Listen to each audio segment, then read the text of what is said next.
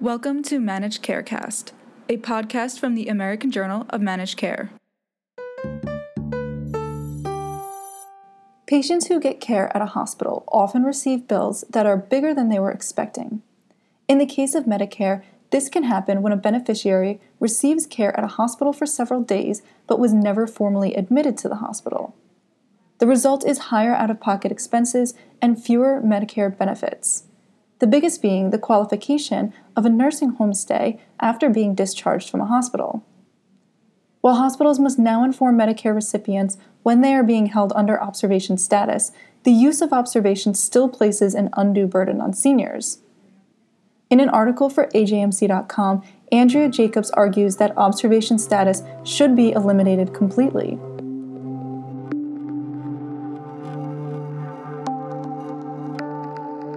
Andrea Jacobs is the Chief Operating Officer for PCG Software and has more than 25 years' experience in the healthcare industry in both administrative and clinical areas. Thank you for joining me today, Andrea. You're welcome, Laura. It's a pleasure to talk to you.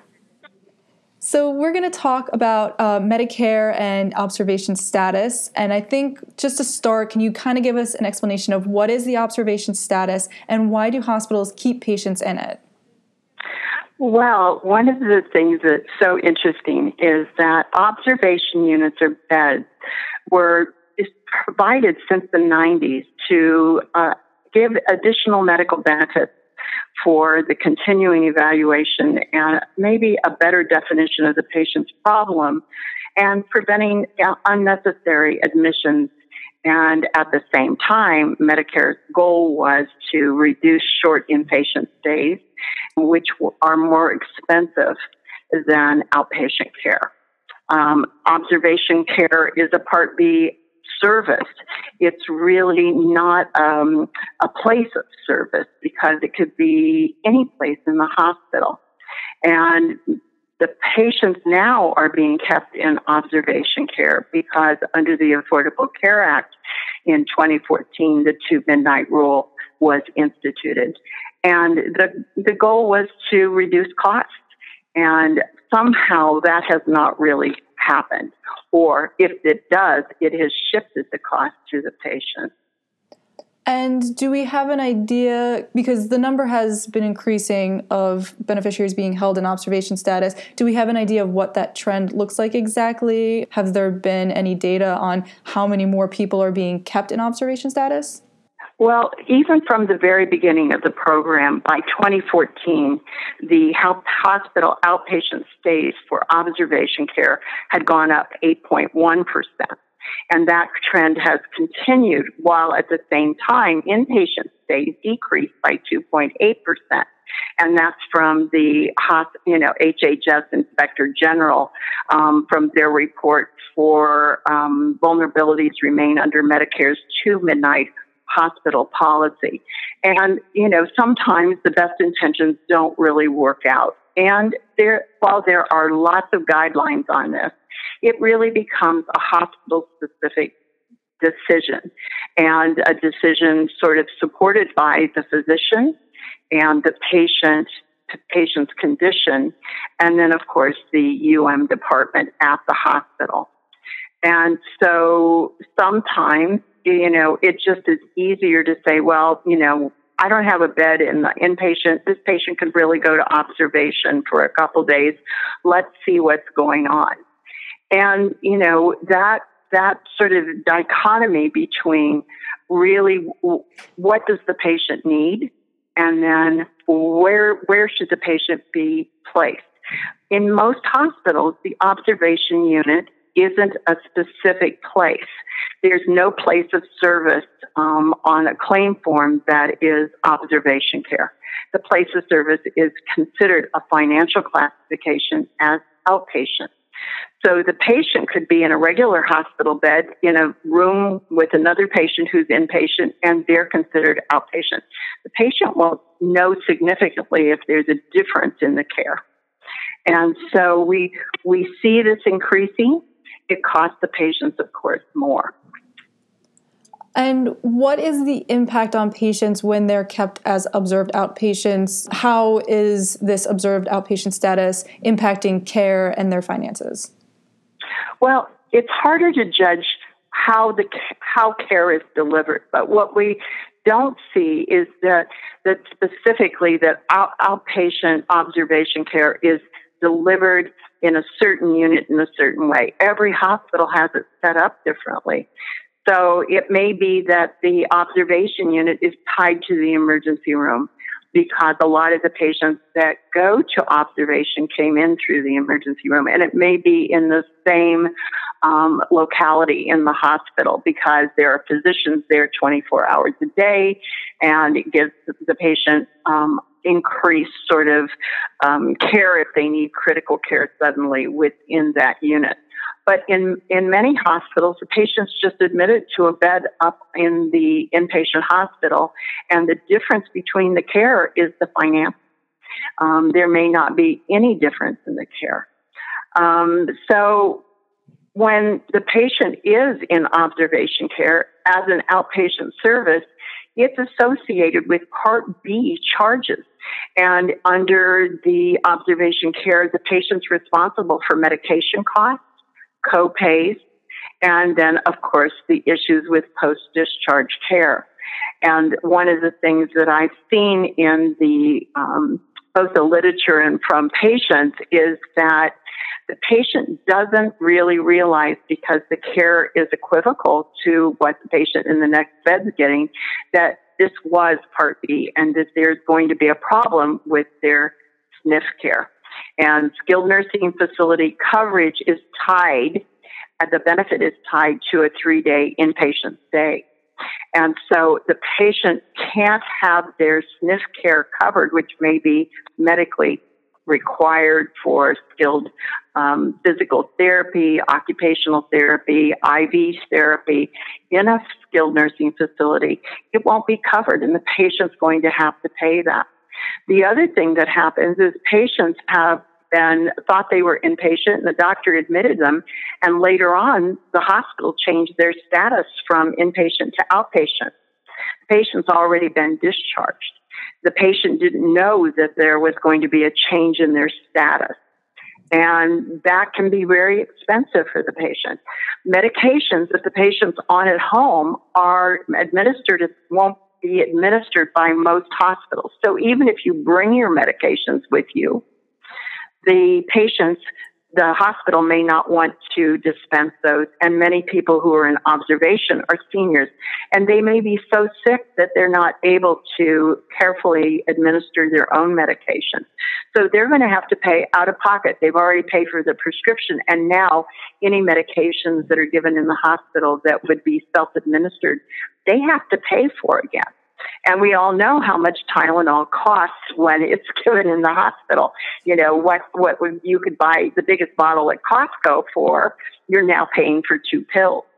And so it becomes prohibitively expensive. And frequently, observation care is more expensive to the patient than their inpatient deductible for a stay.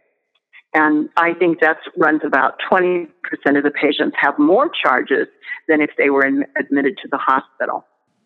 And you had mentioned a couple of times that patients don't always know, and even sometimes they change it after the fact. But what do patients understand at all about observation status? And is CMS doing enough to inform patients about what it is, maybe what their rights are regarding it, that sort of thing? Well, I always laugh when, Medicare is trying to educate patients, because you get your evidence of coverage and it's a big book. And if you're not a clinician or somebody experienced with insurance, you may not know what benefit periods are. You may not know the difference between inpatient and outpatient care. There are materials on the internet that can help seniors understand this. And of course, now Medicare and the Medicare administrative contractors are all producing YouTube messages to help people understand this. But even, young people, when they get their evidence of coverage, they put it in a drawer and they never look at it until the day before they're going to get admitted or there's a problem. And that's true sort of throughout all of America. People aren't knowledgeable about their benefit package, whether it's commercial, Medicaid, or Medicare. And so what Medicare did last year is that they developed a Medicare outpatient observation notice known as the MOON that was supposed to inform patients about their stay in observation, and that it was a Part B status stay and that they would have additional costs. But the issue with that notice is that it has to be delivered to the patient within 36 hours if the patient is receiving outpatient services for 24 hours. So how are they going to deliver this when the patient's no longer there? Mm-hmm. And the most important thing is the MOON can't be appealed to Medicare. So you get this observation notice, you would like to appeal that, you can't. And so I think there are process problems, that there should be some kind of due process where the patient can say, I don't agree with this.